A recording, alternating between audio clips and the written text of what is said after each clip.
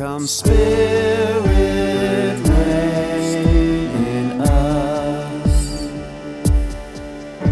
and guide our hands, our hearts in this world.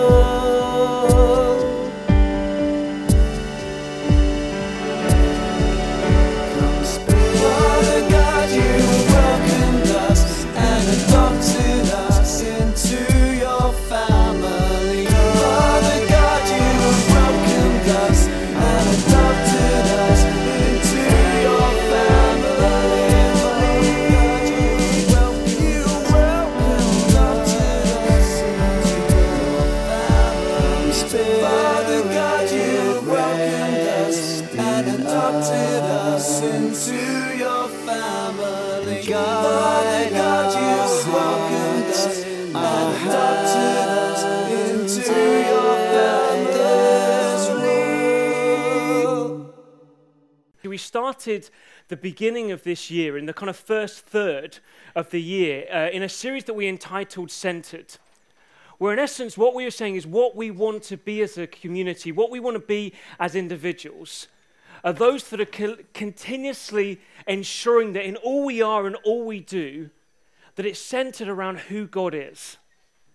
And we came to this kind of recognition that sometimes we can go on in our lives and just be busy in our day-to-day life, and if we're not careful, we can find our lives centered around other things that may seem valuable, may seem important, but actually aren't what we ultimately want to be centered on. And so we kept saying, well, we need to be those that keep coming back to ensure that our lives are ones that are built on, are surrounded by, are centered on God. And from that series, we then went in to kind of look at, well, what does it look like then to live a life that's centered on God? And we looked at the Sermon of the Mount, of Jesus' teaching there, and just how he explains what it looks like to live centered. And so we entitled our series, Living Centered.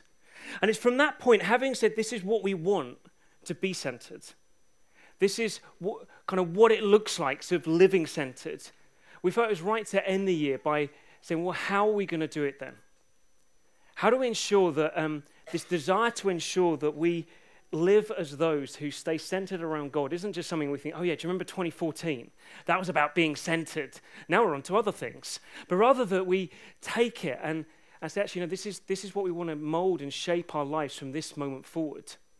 But we want to be known as individuals and communities, a community that are continuously centered around God. And that's where the centered playlist comes into being.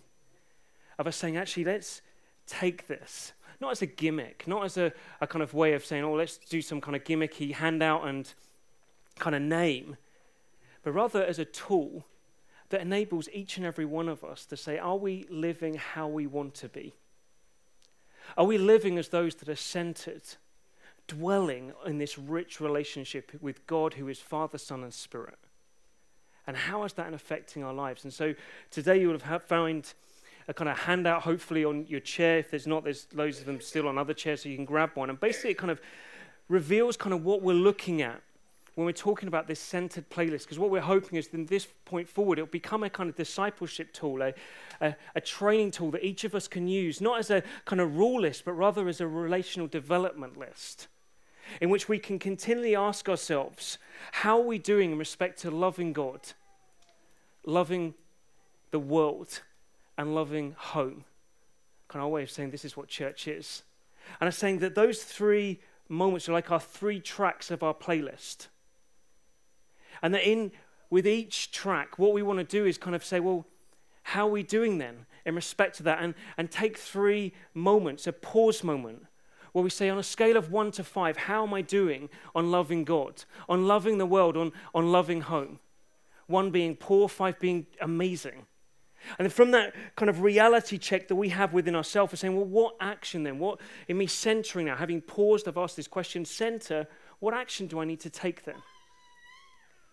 And then finally, as we want to continue, is then say, well, okay, I've realized where I'm at. I realize what I need to do. I now want some accountability, some encouragement, some others who can stand alongside me to ensure that I do what I want to be. And so that's the kind of point of this. And over the coming weeks, we're going to keep kind of unpacking this in order that it can be a tool that we use from this point on that shapes our lives as a community, that continuously causes us to not ask one another, well, what are you doing? But actually start by saying, how am I doing? Before God, this is where I'm at. And then from that place, building from the point of reality. And so this morning, what I want to do is look at the first track. We kind of looked last week at the creation of the playlist and how it's all about dwelling in relationship and dwelling from relationship with God. And this week, what I want to do is look at the first track, which is all about loving God. And we'll actually find that each time we look at a track, we're going to take 2 weeks to do it. Because actually, these tracks that we get to listen to are filled with depth. See, the problem is we're in a saturation moment where there is so much music out there, so many tracks that you can listen to, that you kind of listen to it first time and think, all right, that's great, let's listen to another one. However, a really good track, which is why often really good tracks are called classics or even classical, is that when you listen to it over and over and over again, the depth of it becomes clearer. And you realize something afresh every time you listen to it. You never get bored of it. You realize something new. And what we're going to discover is as we look at these tracks, we're going to see the increasing depth that they have. And so the starting point is loving God. I'm going to start with a quote by John Piper, who said this: God is most glorified in us when we are most satisfied in him. God is most glorified in us when we're most satisfied in him. In other words, if you want to love God with everything, seek to depend and be satisfied purely in him. See, that kind of blows our mind some ways because you think, well, no, surely it shouldn't have anything to do with me. Surely it should be a denial of myself and just say, no, God, it's all about you. It's all about you. Well, actually, John Piper, what he's saying here is saying, actually, the more and more we seek to say, in you, God, I find everything. In you, God, I'm totally dependent on. It causes God to be the one who's most loved within our life. To be God the one who is most honored in our life. To be God the one who's most glorified in our life. And so this morning what I want to do is kind of whet our appetites in us seeking to be satisfied by and in God. I don't know how satisfied you are at the moment. I don't know if you've got to that point of thinking, well, I kind of get it. Maybe it's like a really good meal. And what we find is we go in and we get the appetizer and we have the appetizer in a restaurant and we think, man, that tasted nice. And what we think is, that is amazing. I've just got to go and tell everyone about it. I'm going to go out and just tell everyone how amazing the meals are there because I had the appetizer and it tasted good. And when we go out and we say, I've had this amazing meal, you've got to go to that restaurant. People say, what did you have? I had the appetizer. What about the rest of it? I don't know. I had the appetizer, it was good. God doesn't want us to stop at the appetizer. He wants us to sit through the full meal of everything he has to offer. And the more we eat, the more we're satisfied, the more we realize there's still more to have. That we're left with this satisfaction that creates hunger in us for more and more and more. So today what I want to do is kind of cause us to say, man, have I satisfied myself with an appetizer when there's so much more to explore, so much more to feed on? But also for some of us to say, man, are we satisfying ourselves in things that are not God? That actually when we look at who God is and the satisfaction that's to be found in him, it will cause us to think, man, why am I even bothering with that? So we need to start at this point of understanding that as we're seeking to love God, we need to understand it happens as we seek to be satisfied in him. And so therefore we need a starting point of what it looks like. And today, as I said, I want to whet our appetites in it because where it starts is God's love for us. And so if we've got a Bible, we're going to jump through a few passages. But the first one we're going to start off with and then we'll return back to is in 1 John 4. John, who was a friend of Jesus, was forever changed by one thing: the love that he experienced by Jesus. And he couldn't help but write about it. If you read the Gospel of John, it's this story of love This story of a God who came and revealed his love. You then get to the letter of John, and it's just continuously just revealing more and more about who this God is of love, until you get to this bit where John's writing to the church and saying, well, this is how love shapes us. It says 1 John 4:7, "Dear friends, let us love one another, for love comes from God. Everyone who loves has been born of God and knows God. Whoever does not know God, because God..." Sorry, let's read that again. "Whoever does not love does not know God, because God is love. This is how God showed his love among us. He sent his one and only Son into the world that we might live through him. This is love, not that we loved God, but that he loved us and sent his Son as an atoning sacrifice for our sins. Dear friends, since God so loved us, we also ought to love one another. No one has ever seen God, but if we love one another, God lives in us, and his love is made complete in us."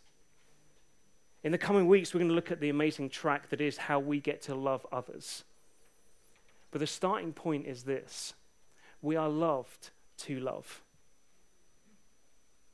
That's the point that John kind of wants us to get hold of who God is. That actually, it isn't that we get to this point and say, yeah, I'm going to love God because that's what I can do. I'm going to love God because I see him. I'm going to love him immediately. No, we love God in response to his love for us.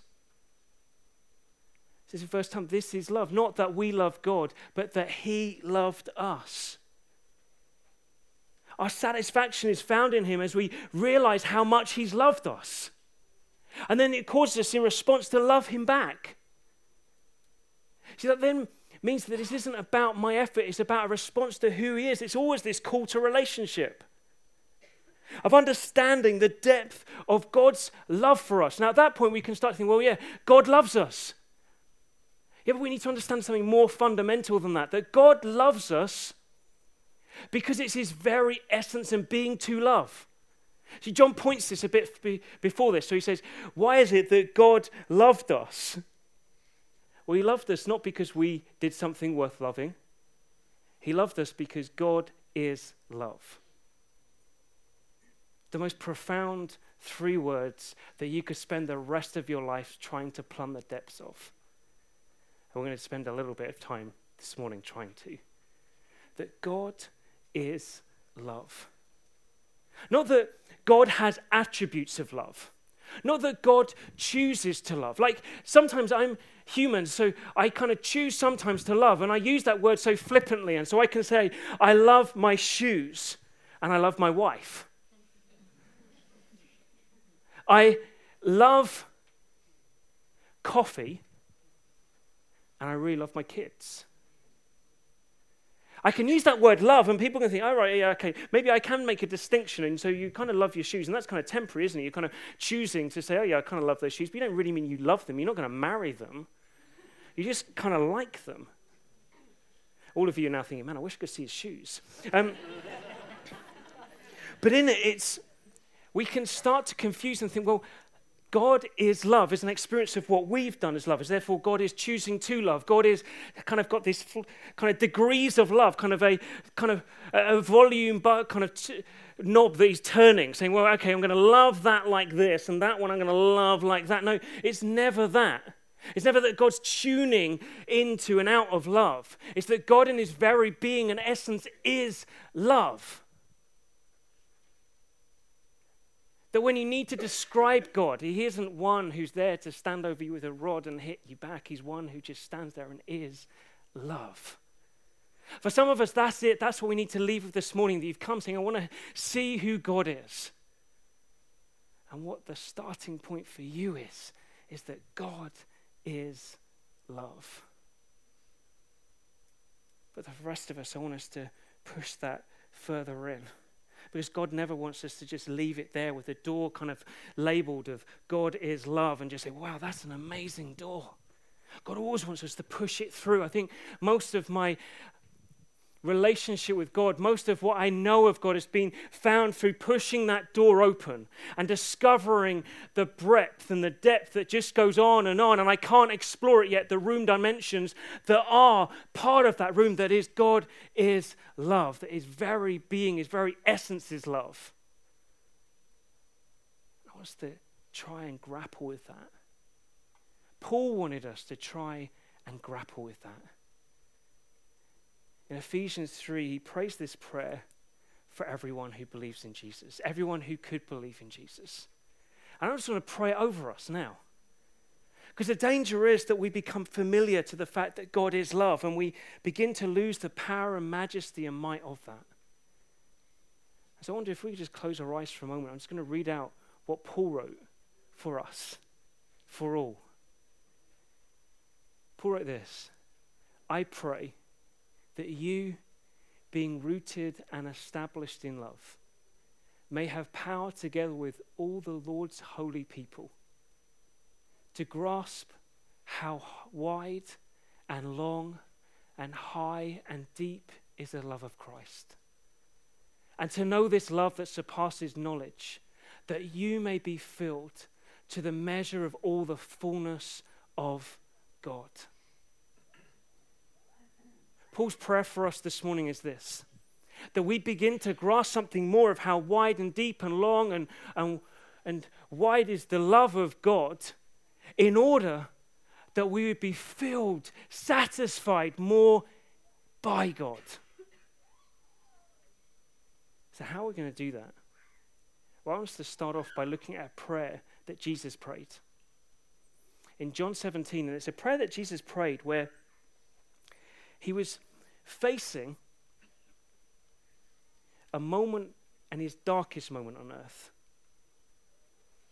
where he's about to have someone who's going to turn against him and hand him over to the authorities wrongly. He was then going to go the loneliest path ever that only he was ever destined to walk, to the cross, and then to die on the cross. But it's in that moment, as he's there, facing all of that, that we have this most intimate looking in on Jesus, who is God, talking to God, who is Father and Spirit. And in that moment, in John 17, we have him praying before the Father, praying for his friends, his disciples in that moment. But the bit we're going to look at from verse 20 is when he prays for us. He prays for everyone that is to come, who's going to believe in the message that he's left, who's going to believe once he's died and rose again in this amazing message that through Jesus' life, death, and resurrection, that everyone can know life. And Jesus prays for us in that. And when Jesus prays, we can look at it in so many different ways, this prayer. And there's this way that we can rush to look at it, which reveals something about who we are. Who we are as a church, who we are as individuals, who we are as believers throughout all ages. And that is one way we will look at it. But before we can understand that, we have to look firstly at what it reveals about who God is. See, what we find is in this prayer, Jesus reveals what God is like as love. The God of love is revealed. So this is what Jesus prays. He says, my prayer is not for them alone, that's his disciples. I pray also for those who will believe in me through their message, people like us, that all of them may be one, Father. Just as you are in me and I am in you, may they also be in us, so that the world may believe that you have sent me. I have given them the glory that you gave me, that they may be one as we are one. I in them and you in me, so that they may be brought into complete unity. Then the world will know that you sent me and have loved them even as you have loved me. Father, I want those you have given me to be with me where I am and to see my glory, the glory you have given me, because you loved me before the creation of the world. Righteous Father, though the world does not know you, I know you, and they know that you have sent me. I've made you known to them and will continue to make you known, in order that the love you have for me may be in them and that I myself may be in them. We haven't got time this morning. Can I just make a slight confession? I totally depend my life at this moment on that clock there. And that clock there told me it was 25 past, and I thought it was 25 past 11. Actually, it's 25 past 10. Therefore, that means that clock there's died. And so we're going to have to speed up slightly because I've got not as much time as I thought I had. Jesus prays, And in praying about us, he reveals something about who God is. He reveals this God of love. He reveals something of what it looks like as you push through the door and start to realize the dimensions, the breadth, the width, the length of this God who is love, this God we've been called up in relationship with. He says this, that this God of love is revealed as one. Verse 22, we are one. That isn't that God is an alone God. Isn't that God is an alone God? Because if God's an alone God and he's love, it means that he needs something or someone to love. Rather, what Jesus says here is that actually this God who is love is one who is love because actually it's a God who's Father, who's Son, and who's Spirit. And this one God is love. It's self-sustaining. We've already heard it shared in terms of worship, what I'm about to share, and it's kind of laid this great foundation of everything that Anne spoke of in this song, this amazing song that's going on, of this God who is love, who's continuously loving one another within the Godhead, that you have Father, Son, and Spirit that are always loving, are always one. But with this one, it's that they belong to each other. Father, just as you are in me and I am in you. Verse 21, that it isn't that you've got three separate people. It isn't that we're talking about a God that's kind of a father over here, another God, a son, another God, the Spirit. And they kind of love each other as this weird kind of three gods. No, it's not what we believe. We believe in this one God that belongs together. It blows our mind because we're a kind of one personality person. We're created. We're kind of like, no, I can see that there's Adrian. If Adrian was to stand there and say, well, there's Adrian, and then there's Adrian, and then there's Adrian, we'd be like, no, I think we need to take you somewhere, Adrian. We're not talking about, because we're created, we have this lens of which we're looking at, and yet what we see here is this one who is above all and beyond all, beyond our comprehension, who is God, who is one, but also belongs together. Isn't three separate entities, it's one. And yet is Father. And is a Father because he has a Son. And there's a Son because there's a Spirit, and the Spirit is there continuously causing the Father and Son to understand their love for one another. And you've got this circle of continuous belonging together. A belonging that is always about honoring one another. So in this prayer, you hear Jesus say, verse 24, the glory you've given me, Father. That glory is the honoring that the Father has given the Son. It gives us this inkling of what's going on in that song that was being sung, a song that now gets sung over us, but a song that's always been sung to one another, of this glory, of this honoring of each other.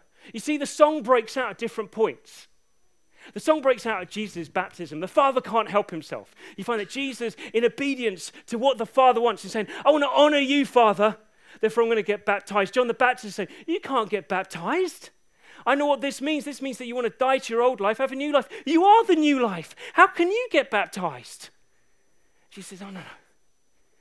This is all part of the obedience of the Father's plan. This is all part of me honoring the Father. And in that moment, as he goes into the water and comes out, what happens? Heaven cannot stay silent. You find that the Father cries out, this is my Son, in whom I'm well pleased. I love him. Can't help but just break out and say, I honor him, I glory in him. As Jesus said, I honor you and I glory in you. Then we find the Spirit breaks out in Acts. And what has he done? He's revealing who the Father is.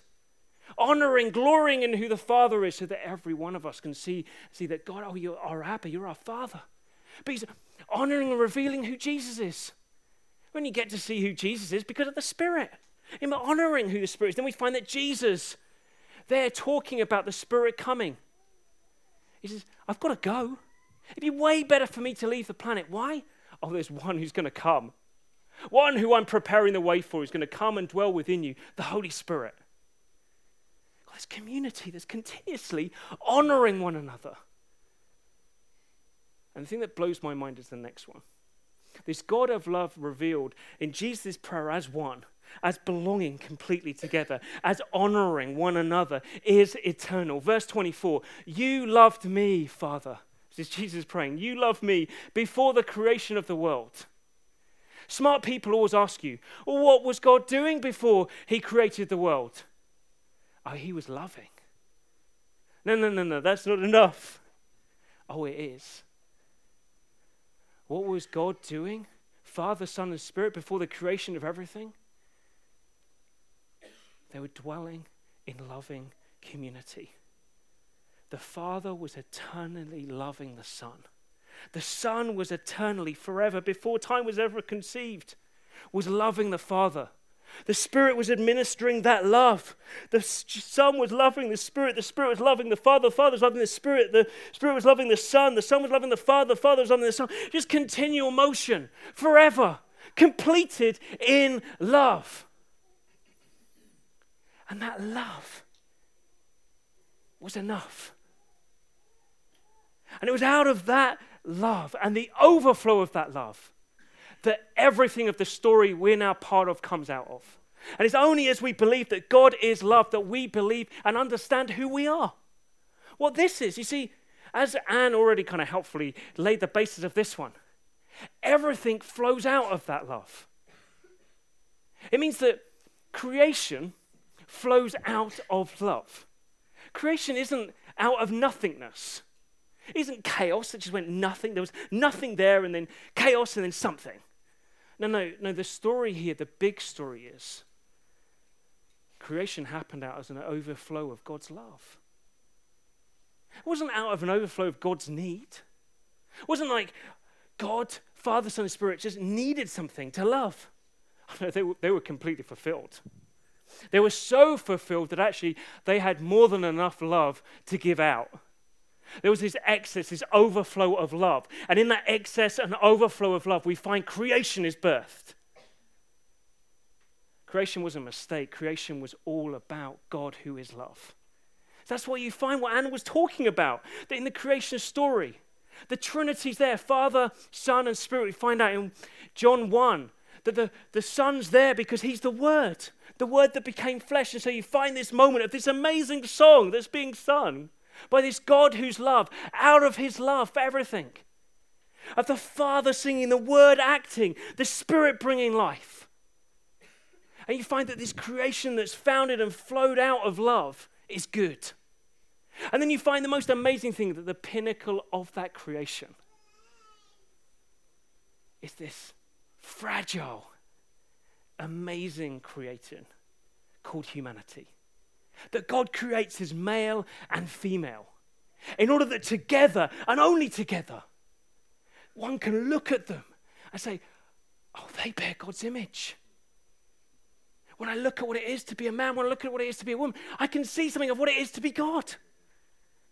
And God creates the pinnacle of his creation, humanity, in order that they dwell in his love, in order that they'd see and taste the goodness that God has created, in order that they'd see and taste and live in this eternal fellowship, belonging of Father, Son, and Spirit. That's what humanity were created to be in. But then we know that there's this moment where humanity decide to, rather than love God, love themselves. And they push the button that we all pushed of self-centered love and self-destruction. As Luther puts it, that at that moment where we are created in the overflow of love, to be those that live then in the overflow of love, we then curved in on ourselves to just center in on who we are and what we love, with the dire consequences of shame, of death, and of brokenness. You see, in that moment, and you just think, man, that's just the opening 3 chapters of the book. That's like phenomenal. God is love, announces himself, bang, 3 chapters in, you think, whoa, what's going to happen here? I don't know if you think the Bible's boring. I don't think the Bible's boring. It's an amazing book. It's this love story. So you get to the chapter, what is going to happen here? This God who is love created everything that was good in order that this humanity could dwell in this love. Well, at that moment, what happens is the Godhead reveals the depth and breadth and extension of his love. Which just brings us back to 1 John 4. the saving love. 1 John 4:9. This is how God showed his love among us. He sent his one and only Son into the world that we might live through him. This is love, not that we love God, but that he loved us and sent his Son as an atoning sacrifice for our sins. Dear friends, since God so loved us, we also ought to love one another. No one has ever seen God, but if we love one another, God lives in us and his love is made complete in us. For me, the most remarkable moment of God is love. It's this moment where you find this God who is love, who dwelt in love, whose overflow of love brought about creation, suddenly reveals that the overflow of his love brings about our salvation, brings about the cross, something that no one could have dreamt up, no one could have imagined. That the only remedy for our curved-in nature, the only remedy for our self-centered self-destruction was for God himself, who was the Word, to become flesh, to come and live on earth as Son, in order that he could live and die. And in doing so, reveal the generosity of God's love. God is this incredibly generous God of love. There was nothing about us that deserved it. It was just because he's love. His very being was love. He could not but overflow with love. And he's generous with it. And with that generosity came this Son who did die, and so was willing to lay down his life. Willing to lay down his life because it was the only way to deal with our death, to take on our death on him. Willing to deal with our shame, of where we live with the consequences of being centered on ourselves by taking on our shame on himself. And the Bible continuously points to the fact that there was going to be one who one day would hang on a tree and they'd be cursed, full of shame, because it was the only way to deal with our shame.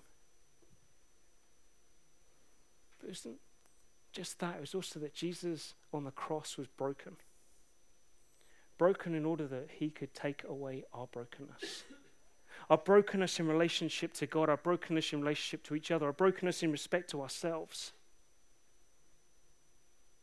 So that God, who is love, could cause us no longer to live outside of what we were always destined to live in, but would remove every barrier in order that at the overflow of his love, Jesus wouldn't stay on a cross, wouldn't stay in a tomb, but would be resurrected in order that he could offer life. This God of love is life-giving. What does that life look like? Jesus prayed and told us what it was going to look like. See, for me, I just think it's just outstanding that God is love, and that in it isn't that you get this one chance and we kind of mess it up as humanity. It's that actually God, who is love, is overwhelmingly, overflowingly love, and therefore he will do everything and anything to get us back into it. And so he makes this way through the cross, through the giving of Jesus, who deals with everything out of his love, in order that then we get this amazing life that is everything that we understand about this God who is love, so that we get to belong with him. May they also be in us. Verse 21 of John 17. That the Father, Son, and Spirit, we get to be with them, in them. Now at this point, I don't know about you, but you think, well, okay, fine, we're in them. No, we're in them. Let me just quickly illustrate. Can I just have three people really quickly? Pete, Trina, come as well. Colin. Father, Son, and Spirit. Pick which one you want. Right, I want you to join your hands in a circle around me. The danger is, this is how we see it. I think we belong, and we see that we belong to God like this, at best. That we belong to this God who is loving, who is always loving. And we get to say, oh yeah, I'm in this. I get to watch how the Father loves the Son, who loves the Spirit, who loves the Father. I get to watch it. Or maybe we see ourselves like this and we think, wow, because of what Jesus has done, I get to see it. I get to know that God is love. Boy, if we settled for the appetizer. That's not what Jesus says. He says this, you're in. You are now in the eternal love Circle. Father, Son, and Spirit, you're in. The love the Father has for the Son is poured through you. The love the Son has for the Father is poured through you. The love the Spirit has for the Father is poured through you. The love the Spirit has for the Son is poured through you. You've become part of the chain. And whichever way you look at the chain, you're always in it. You can't be removed from it. You're not in the center. You're not in the outside. You're in it. You're in God. I'm in God. Thank you, guys. We're belonging. And as such, as we're belonging in this amazing God who is love, we get to understand that we're being honored. Jesus says we'd see his glory. What is it Jesus says? One day we're going to meet him and we're going to hear what? Well done, good and faithful servant. Hey, where had Jesus heard that one before? Oh, eternally. He recognized that, man, we were in. Just as he is honored, we're going to be honored. But it isn't just an honor that is to come, it's an honor that we live with now, that we get to see Jesus in the fullness of who he is, that he is one who is Lord over all, King over all. It isn't just a song we sing and think, oh yeah, Jesus, Lord of all. No, he is. And he will be. And one day every knee will bow before him, and now we're in that.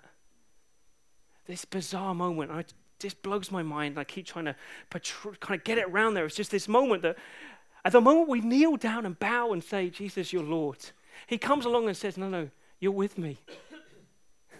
You share in everything that I have. No, but you've done enough. Oh, no, but you get to share in the honoring. And it's eternal. Belonging, honoring, and eternal. This, man, surely that was enough, right? And then you get to this, verse 23. Father, you've loved them even as you have loved me. Whoa! Father who's eternally loved the Son forever. I can't imagine that. I'm time-based. Even when a clock dies, I'm still thinking, time. I know I'm over time. Time. I know I'm over time. Man, there was once no time. There is one who dwells beyond time. And beyond time, he's always loved. And that's now how he loves us. Oh, I don't know, these... I don't have the words. I'm not a very eloquent individual, and there are moments where suddenly as I see things, and I have to use my body because I can't get it out. Because I allow it to start to sink down, and it undoes me. I think, I don't understand. But then I allow others to help me. So I allow Paul to help me in 1 Corinthians 13, where he talks about this amazing gift of love, and he gets to the end, and he says this: there are three that remain, faith, hope, and love, but the greatest is love. Why? Because love will always be. One day we'll see God, so we won't need faith. One day we'll see God, so we won't need hope. Everything will be as it's meant to be. But the one thing that will always remain is love. You get to Romans 8, and Paul says, actually, you need to understand this eternal love is one that you can never fall out of. Man, people might punch you, might kick you, might starve you, you might not have any money, you might get really ill, you might even die. But it doesn't matter. You're eternally loved. A love beyond time and space. And nothing and no one can separate you from that love. How satisfied are you? How satisfied am I? God is most glorified in us when we're most satisfied in him.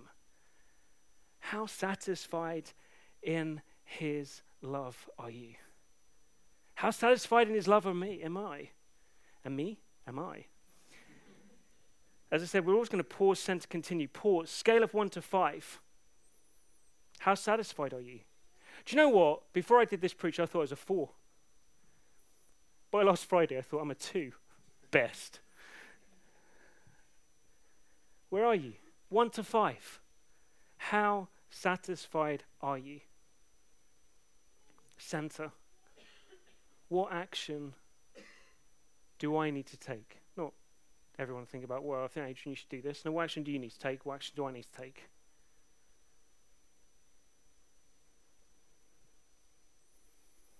What accountability do you need? Who is it you need to talk to after this morning and say, do you know what? This is where I'm at, and this is where I want to be. Can you support me in getting there? That's what accountability is, isn't it? Someone who says, I'm better than you, how are you doing? No, it's someone who draws alongside and says, come on, let's go for this. Who is it who's going to do that for you? We are time-based, but one day we won't be. Can I pray for us? And then I'll get slapped by the kids' workers. God, I pray, would you take the limitations of what I've shared, in the limitations of who I am, to cause us to start to plumb the limitlessness of your love. I pray we'd be those like Paul, who continuously say, actually, we want to understand that we're those that are rooted in love. And in that rooting in love, we want to continuously grasp more and more the height, the breadth, the width, the length of your love, God. Understanding the more and more we see of it, the more and more we know of it, the more you'll come and satisfy us, the more you'll fill the very deepest longings in our heart. So God, we just come and say, we want to love you with everything we are, by being truly satisfied in everything you are. Amen.